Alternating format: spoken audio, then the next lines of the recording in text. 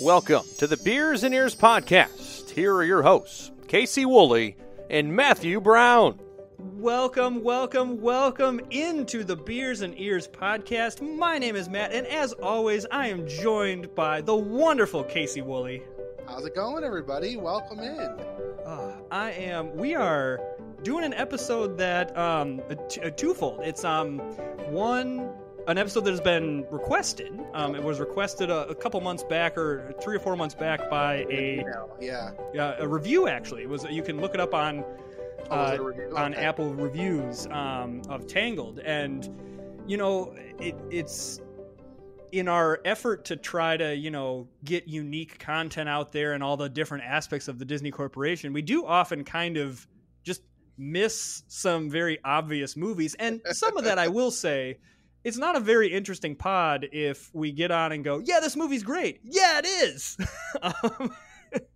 Yeah, we haven't. I mean, we did a lot of we've been doing a lot of movies overall.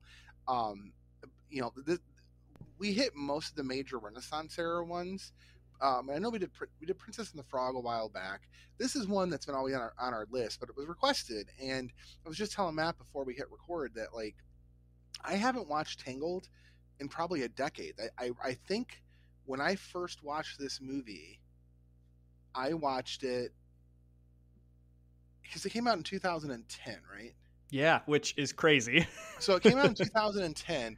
I think I saw this, it would have had to have been 2011, because Nate and I were living in Whitmore Lake at the time. So this was 11 years ago, and that's the only time I've ever seen this movie. So I've only ever watched, me, I don't really do a lot of rewatching on most of the stuff, unless it's a movie I really dig. But I will say, after rewatching it yesterday, I gotta say it's a fun movie. It really is a fun movie. I really did enjoy it. And it's one of those movies where, despite all the pink and the purple and, it can come across as a little quote unquote girly, that's how I think a lot of people might think about it, but it's got a lot of fun stuff for both men and women, boys and girls, all the way around. And I think that was, really, really well done. That was a big thing in the marketing of it, of why it is called Tangled and not called Rapunzel, is because they wanted it. Had you called this movie Rapunzel, you would have had a lot of people that have been like, well, I don't want to go see a girl movie. And I know, we're trying to move past a lot of these labels of this is a girl movie, this is a boy movie. But the fact of the matter is those still do exist in a lot of circles.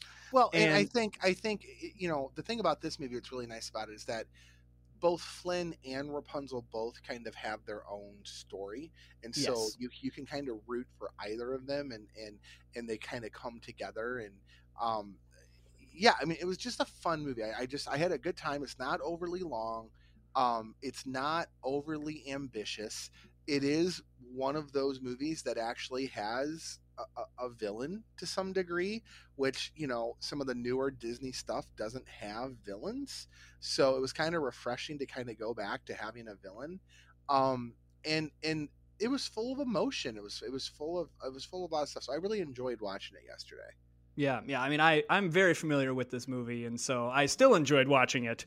Let me place this movie a little bit, because, I think this is the current kind of Disney phase that we are in of movies very much mirrors a little bit of what happened in the early 90s, where Princess and the Frog comes out 2009. And then this comes out 2010. It's a hit, and kind of you see this upswing. And then Frozen hits 2013, and that's kind of this, they are just nailing all of these movies now. And it kind of reminds me a little bit of how Little Mermaid, Aladdin, Beauty and the Beast, Lion King kind of came out and kind of peaked at Lion King, where Little Mermaid came out, it was a hit. And then Aladdin came out, another hit. And then a couple years later, Beauty and the Beast, and a couple years later, Lion King. It very much kind of this grouping of movies, kind of propels Disney into this. Yeah, because before Princess and the Frog, you had that early 2000s kind of mess. Let's just read the that Disney. Was there, with I think of that grouping, the only one that really did decently successful would have been Lilo and Stitch. Yes. Let me just read that. That would have been so yes, Lilo and Stitch was 2002. Then you had Treasure Planet, which I actually recently rewatched. Back up before Lilo and Stitch. Like let's get late 90s. What did you have in late 90s? So late 90s, you had to me the last kind of big hit, and it pains me a little bit to say this. It was Tarzan in 1999. Okay, I would agree with that because before that you had Hercules, you had Mulan was in there. Mulan. Okay, so that's that whole traditionally drawn animation, Tarzan. Then 2000 hits. What was the 2000 movie? It was. I mean, I would argue that it ended, after this movie, and that's The Emperor's New Groove was 2000. Okay, but that obviously from a box office perspective, box office standpoint, not great. Then you had Atlantis, which we covered a little bit in the Atlantis episode. It was because it wasn't like the other movies, but it did not do well. Yeah. Then you had Lilo and Stitch. Okay, It did okay, and I don't kind think did it do well at the box office? I think it did fine. Like again, you're not talking like anything. It really Stitch. The thing they got out of that was a marketable character. I don't think the movie actually made a ton of money, but they got their marketable character. I don't necessarily know if they even thought that was going to be a marketable character until later on. But okay, so exactly. Stitch, Treasure Planet, which I think everyone did. I don't even think people realize is a Disney movie. I rewatched that one again, and I enjoyed that movie. But anyway, I know, but I don't think people think it's a Disney movie. I think I always get that confused with that DreamWorks movie when they go to the Lost City. Oh yeah. Road to El Dorado. Yes, that's the one I get it. That's the one I get it confused. Oh wow, with. They could not be more different. I don't know. I've never seen Treasure Planet, so to me it's all about treasure in my mind. yeah. Treasure Planet is basically a retelling of Treasure Planet or Treasure Island. Okay. So anyway, so then you have Brother Bear, which was a flop. That was basically they went, hey, that Tarzan soundtrack was really, really good. Hey, Phil Collins, come back. Yes. Bring Phil Collins back. That was the one in the DVD. Was like they tried to rhyme festival and best of all, and just doesn't work out. So Brother Bear, and then you get into Home on the Range, which we all know how I feel about. And then you get Chicken Little. Oh. Which. Oh. Jeez. Okay. Yeah. And then what? And then you've got Meet the Robinsons, which was okay. Okay. But again, it didn't do hot by any means. Yeah. Okay. And then you have Bolt, which is from what I remember when I read the Pixar book, Creativity Incorporated by Ed Catmull.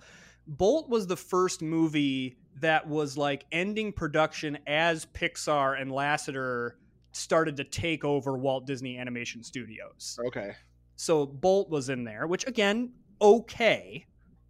And then the next one off the realm is Princess and the Frog. My guess is they probably looked at the mess of stuff that they had and said, we've got to get a princess movie in here. Is probably what they said. Because if you think about it, the true princess type movie that they would have had prior to that, the last one they would have had would have been Mulan. Yeah. Mulan or Pocahontas. And the other thing in there is, okay, during that same time period for Pixar, you have Monsters Incorporated, Finding Nemo, The Incredibles, Cars, Ratatouille, WALL-E, Up.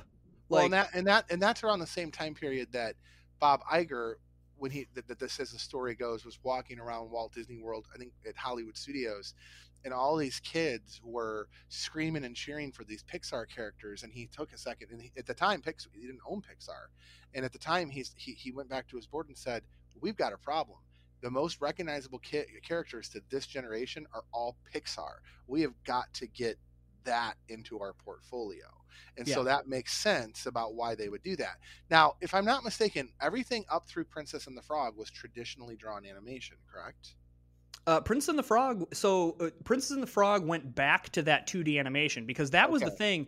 A lot of those movies, Chicken Little, Bolt. Oh, that's right. Because Chicken Little, Bolt, it was all computer animated, but it just didn't look quite right yet because it had not been mastered yet. And so then they went back to the 2D drawn animation, and that was actually, again, I read in the same book, kind of read that it was a little bit of a problem for a lot of the people working on it, that they felt like it was a slap in the face of like, we're trying to move backwards. You're not good enough to work on this computer animation stuff. So while that movie is amazing, it's again kind of in the time it was unfairly judged because people had this weird attitude about it. So a year later, then, Tangled comes along, and of course Tangled is computer animated. Let's be very clear here, though. Tangled, they were working on. I mean, Tangled took 6 years to produce. I mean, the animated program to do her hair alone was a completely separate program that they had to build from the ground up, that they weren't even sure it was going to work. Yeah. By some estimates, from what I have read, Tangled is the most expensive animated film ever created, and one of the most expensive films ever created at $260 million. That wouldn't surprise me, because I mean, I know we talked about this with Merida's hair in Brave, where like each strand of her hair had to be individually rigged, and I'm assuming it's a similar thing with Rapunzel's hair. And I mean, you can't have a Rapunzel movie without hair. The distinguishing feature of Rapunzel is her hair. Well, and the thing I think is really important is, so when you think about in terms of princesses, right, and like that genre of character, the millennial princess, the princesses that we grew up on as millennial kids of the 80s and early 90s, that is that Renaissance era princess. The Jasmine, the Belle, I would even say Ariel, but Ariel probably was more of a Gen Xer princess, I would say. Yeah. But Jasmine, Belle, Pocahontas, Mulan to some degree, the four of them are really kind of like our generation's princess. Then you get Tiana and Rapunzel. That's the Gen Z princess right there. If Gen Z starts at about 97 when they're born or so, that means the Tiana, they might have had a little bit of the crossover with the millennial princesses, but the Tiana, Rapunzel, and then definitely Elsa and Anna, that is their princess. That's their generation of princess, which is, when you think about Disney, they're constantly reinventing themselves, trying to figure out what characters do we bring into our synergy, what characters do we bring into our parks. It's one of the reasons why Frozen Overload took over the parks for so long, because of the popularity. It is shocking to me that we don't have as much Tiana representation as you would think we would. Rapunzel, and we know it's coming. But it took them a long time to do it. But even Rapunzel, Rapunzel got a bathroom, which are great bathrooms. They are great, and she got a tower in the background. But you're right. But there's no representation of Rapunzel or Tiana in Disneyland. Nothing. Yeah. There's nothing there. And it seems like a pretty big slam dunk to do a Rapunzel dark ride. Like, it would work very, very well. I mean, imagine like the lantern scene. Imagine some kind of, Flynn Rider heist scene. Like, it lends itself very well to a ride. I mean, as always with anything, it's easy for us to sit behind a microphone and be like, just put a ride in there. But I mean, there's a lot of planning and everything. But they have proven, like Frozen Ever After, they moved quick on that. Now, I understand Frozen is a whole nother tier of property, but when they want to, they can move on it. But Tiana, like the thing with Tiana, and I think we talked about this when we reviewed Princess and the Frog, it doesn't even have to be a ride. Make it a restaurant. Tiana's Place. Like that right there in Fantasyland, you could replace Pinocchio House right now and make it Tiana's Place, and you'd be good. You would be absolutely good. And I guess technically, yes, Rapunzel's represented pretty well with the bathrooms. Fine, I guess, if that's but like Epcot, they're giving Moana a water walkthrough attraction. You could do something with Rapunzel's Rapunzel, her hair, whatever the case may be. I don't know. It does. Now I will say she is fairly represented in the 3 o'clock parade, the Fantasy Fair parade, the Festival of Fantasy parade, which I think is pretty good. But it's a great float. Oh, it's a great float. That I have a dream. I have a dream. All right. Anyway, so let's get to the movie. What? I mean, overall, obviously, this is one of your favorites. Oh, right? yeah. But overall, like, what do you like most about it? What's your favorite part? So Rapunzel is my favorite Disney princess. I love the mix of innocence with also this like adventurous spirit. I love the character of Flynn Rider as well, or Eugene Fitzherbert, where he's this, very cocky guy, but the development that he goes through of, you know, learning to care for others and other things. And I love that. The songs are excellent. You know, they're very singable. They are fun. And then, I mean, it goes back to my Disney villains theory. It's got a great villain. It does. And it's not a villain because, you know, you can, I think, based, unless I'm wrong on this, and please either you call me out on this or someone on our socials or email, like, call me out on this. I think Mother Gothel is the last kind of stereotypical villain character in Disney, where we know she is the villain right at the outset. So not like Hans, where we're duped into thinking he's a good guy until later. And there's no like redemptive arc for her, like in Raya and the Last Dragon, where Namaari is clearly the antagonist, but gets the redemption story, which again, I like, but this is an evil person that she is evil at the start and meets an untimely death in, honestly, what I think is one of the best and most glorious shots at the end of the movie, where they go wide and she's just falling out of the tower. I think she turns to ash and just disappears. Yeah. Really, you're right. She is absolutely the last true, like, stereotypical Disney villain. And I think we talked about that when we did the villains brackets. You know, she and the thing is she's not, and I said this once before when I first watched the movie, and I say it again, she's not horrible. No. Like I actually remember watching, you know, Mother Knows Best, and I remember at the Disney store, this was back when I was in Aurora, I remember saying to one of the cast members there with me, like honestly, like, you feel bad for her a little bit, because I do think she genuinely does care about Rapunzel. And then the cast member's like, well, no, she's talking to her hair. I'm like, not always. Like not every time she's talking to the hair. I think she genuinely did care about Rapunzel. Now, granted, the caringness about Rapunzel was based in the fact that Rapunzel grew this magical hair that kept her alive, and I get that. But when you think about some parents that are out there, and yes, they have love for their children, I also think that it's, some parents look at that, the love of their children, as, this is my legacy, so I want to protect that. I mean, that's kind of what Mother Gothel does too, you know? Now, again, I'm not defending Mother Gothel by any means. I think she's a horrible person, but I don't think she's definitely not like, she's not the worst of the worst when it comes to villains. She's not binding 16-year-olds into contracts. No, trying to, she's not Hitler, like whoa. running up at the Nazi party, like Scar, but I think that's what also makes her a really fun villain, is that she is this kind of master manipulator, and you see that throughout the movie, where she's in the vein of like Madame Tremaine. Like that, like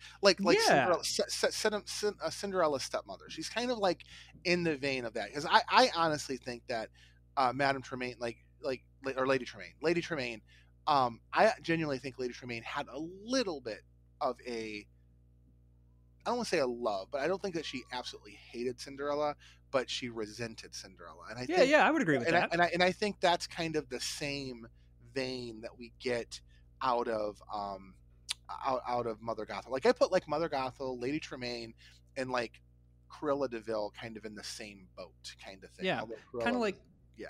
Well, kind of letting they have other people that do their dirty work. Like, she's not out on the front lines, doing stuff. I mean, even to a point, a little bit like Scar, manipulating the hyenas, manipulating the situation. Scar, I'd say, completely was different. I mean, Scar legitimately committed murder. Come on now. Well, like okay, he fair enough. legitimately committed murder. Like, Lady Tremaine did not commit murder. So like, I don't know, but yeah, not that we know of. Yeah, but she is a good. Mother Gothel is absolutely a good villain. Yeah. So you haven't seen this movie in 10 years. What were the things that kind of popped out to you with this movie? What were the moments or the characters, whatever, that popped out to you? I think generally speaking, just how smooth the movie goes and how smooth the story goes. It doesn't feel choppy. It feels pretty straightforward. It doesn't feel like it's trying to manipulate you or like it's going for a different angle. Like, some of these movies sometimes, you think you're going in one direction and suddenly you're over here and it's like, wait, what just, you don't get that with this movie. It's a straightforward, quick hour and a half movie. The music I think is really well done. Again, for me, that scene on the lake when those lanterns go up to this, I mean, I bawl like a baby every time I hear that movie. I think part of it, or that song, I think part of it is knowing how it was presented in Happily Ever After, and watching it in that, but just generally speaking, knowing how much those lanterns meant to her, and what, finally realizing and seeing them. And then I think the moment when she discovers, and like, I think my favorite part is when she discovers that she is the lost baby, she's the lost princess, and she confronts her mom about it, or Mother Gothel about it, and she's like, I'm the lost princess, aren't I?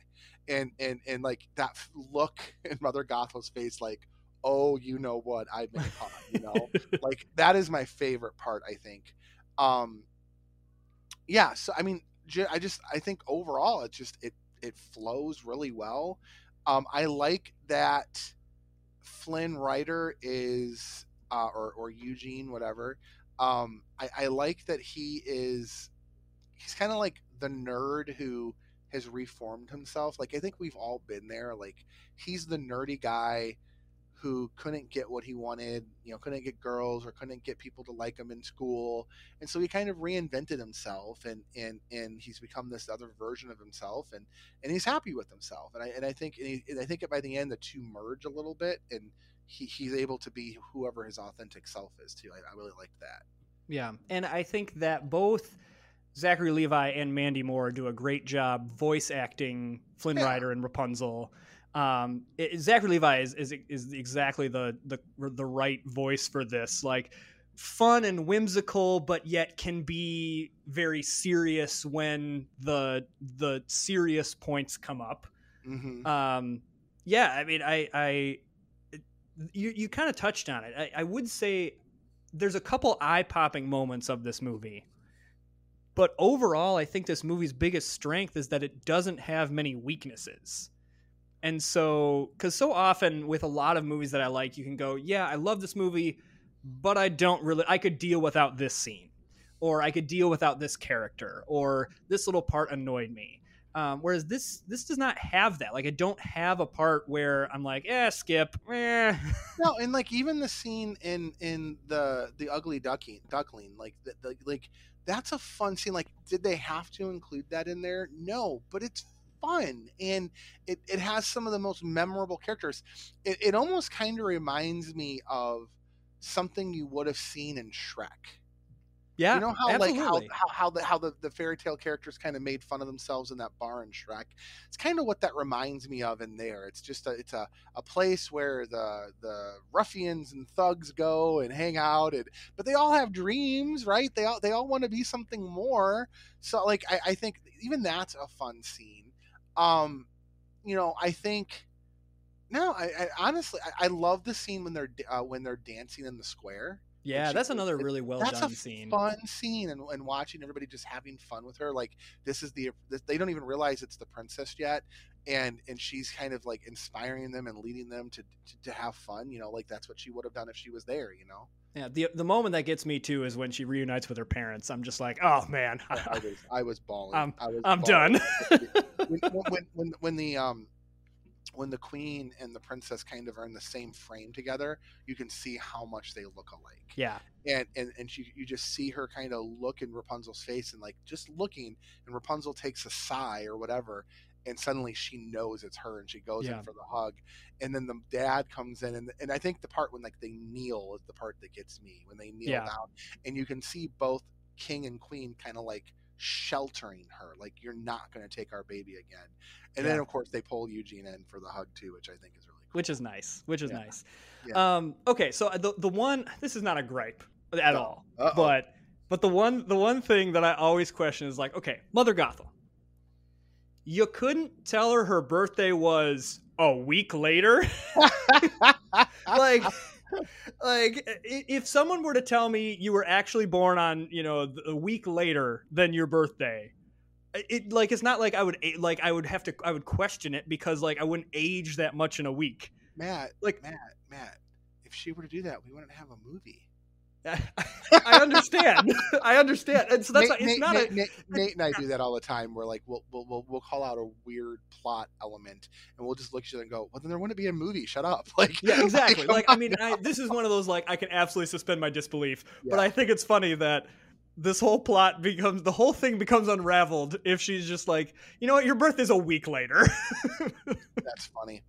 Well, I mean, and as far as Rapunzel goes, I mean, I think back to our time at the Disney store, and the Rapunzel stuff sold. I mean, when you look at the princesses that we sold, we would always have the Belles, we would always have the Cinderellas, we clearly would have all the Frozen princesses there, and Moana would come in. Moana was there, but it was kind of its own thing, but we always had Rapunzel. Yeah, we didn't like there were always have Aurora. We didn't always have Jasmine.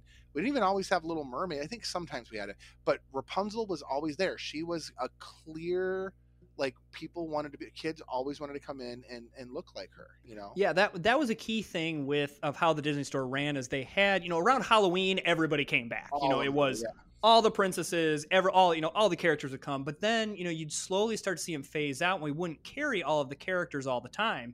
But you're right. It was always Cinderella, Belle, and Rapunzel were like the three in terms of, like, again, the Disney princess section, where you're right. Moana and Frozen had their own things, but those were the three, and they always sold. I mean, and the other thing, Rapunzel got they did 3 seasons, I believe, of a TV show as well. Of the series. Yeah, we got a whole reboot of all that stuff to where they kind of discontinued the Rapunzel movie stuff and brought in the Rapunzel series stuff, and that did pretty good too. I never really looked into it or saw kind of what it was about, but I know she had a new friend and her hair was back, and all that stuff. I don't know a ton about it. I watched the first season and a little bit of the second season. I want to revisit it because the end of the first season ends with one of the characters who she promises to help.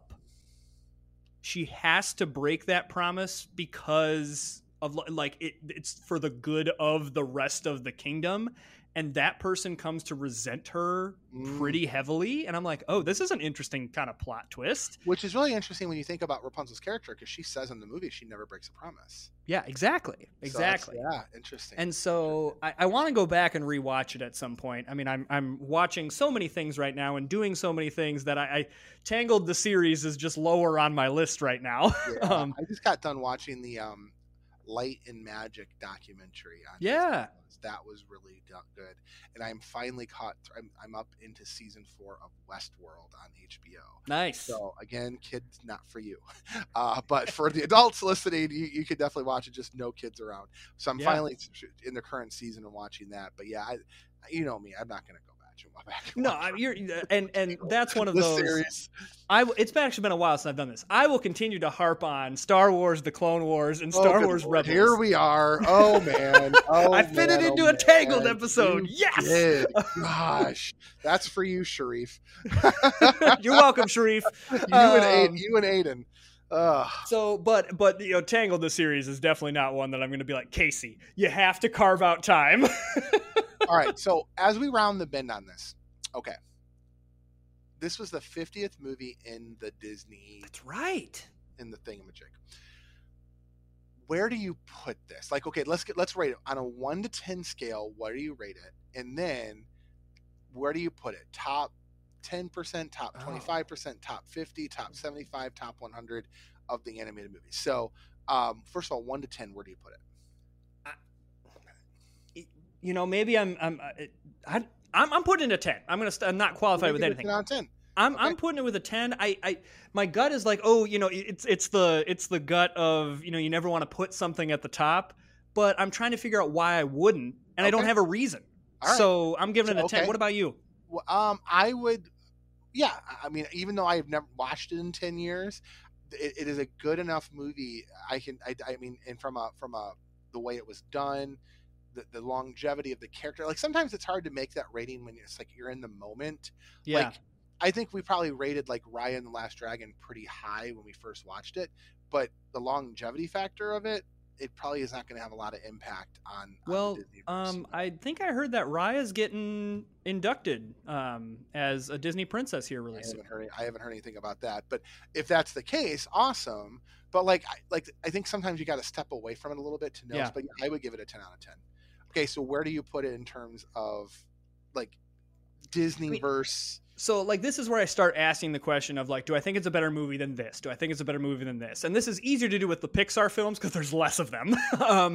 But it's the, do I like it better than Beauty and the Beast? I think Beauty and the Beast is a darn near perfect movie. Okay.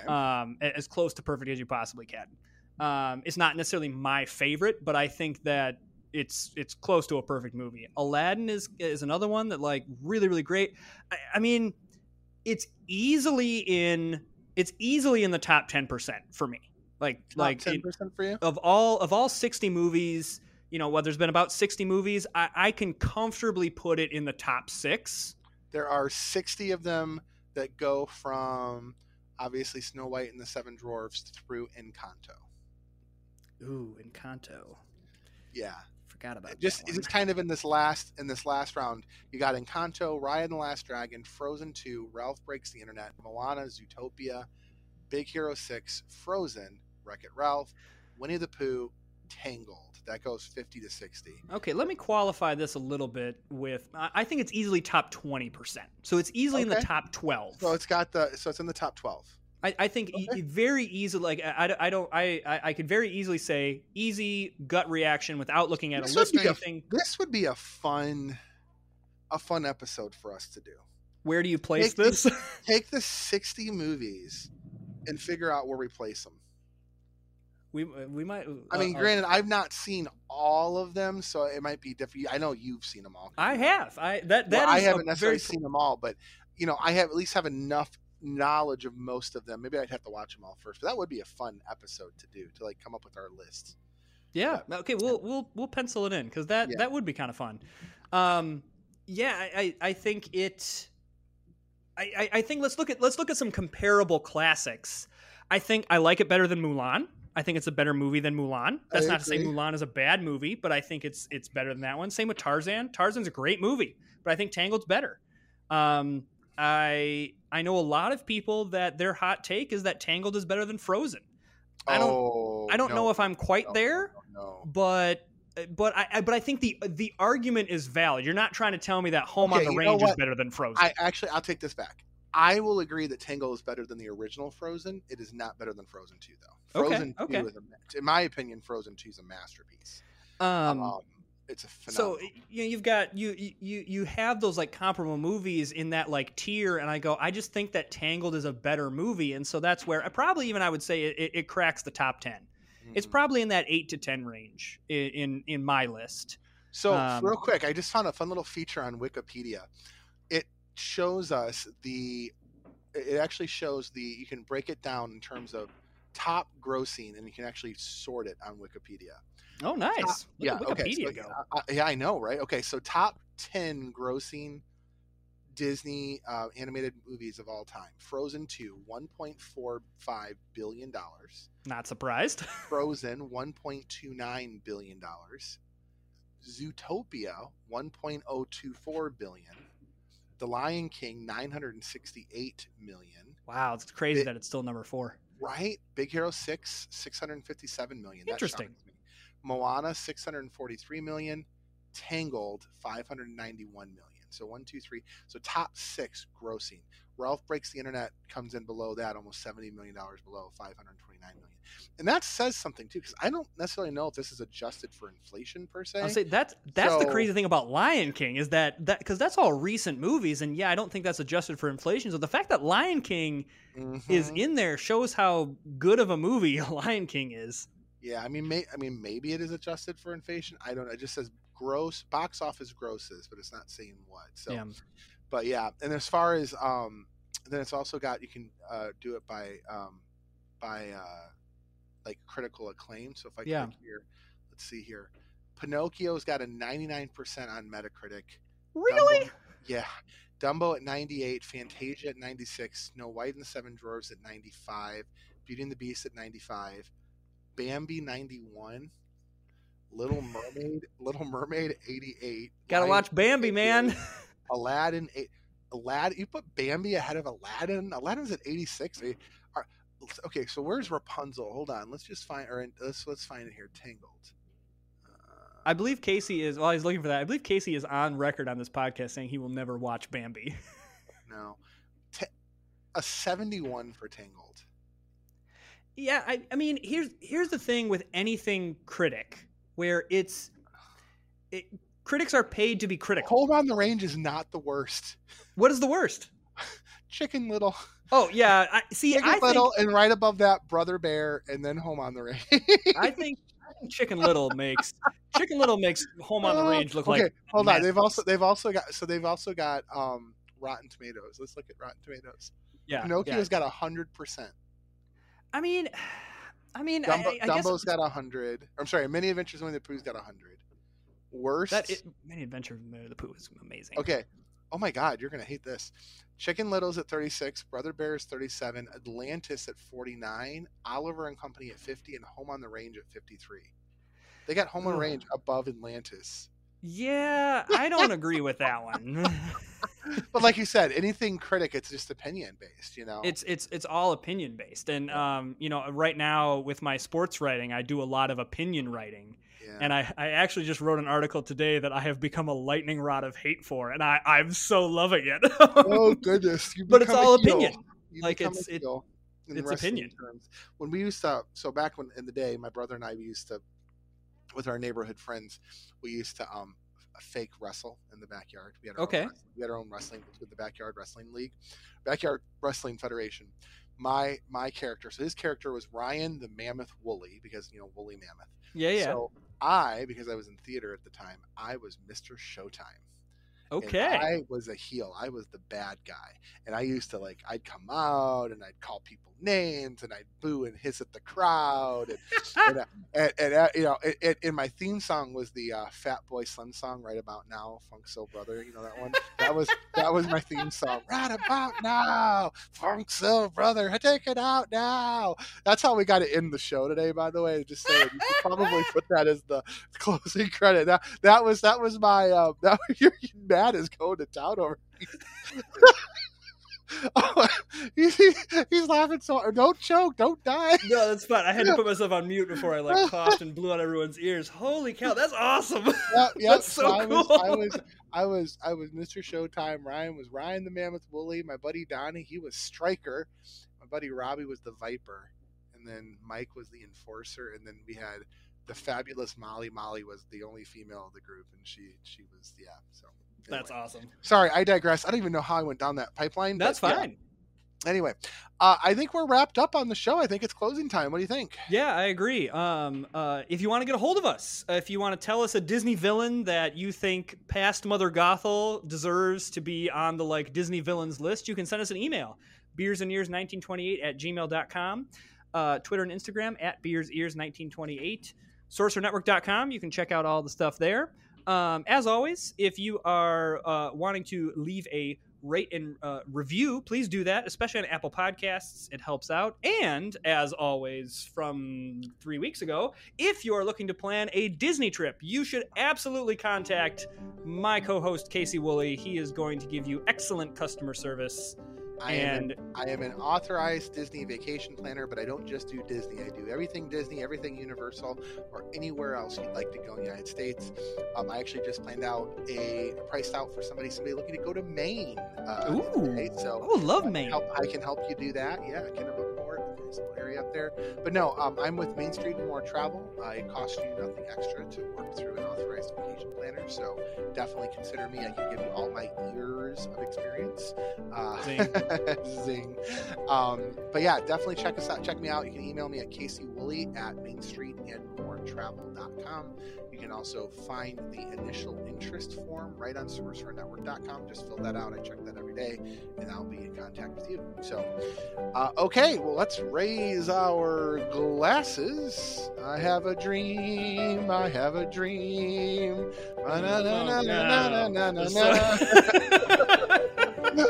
All right, this episode has been on us, ladies and gentlemen. We will see you next week with whatever we're doing, because I don't even know what it is, but we'll figure it out. It's a surprise. Bye. Have a good one.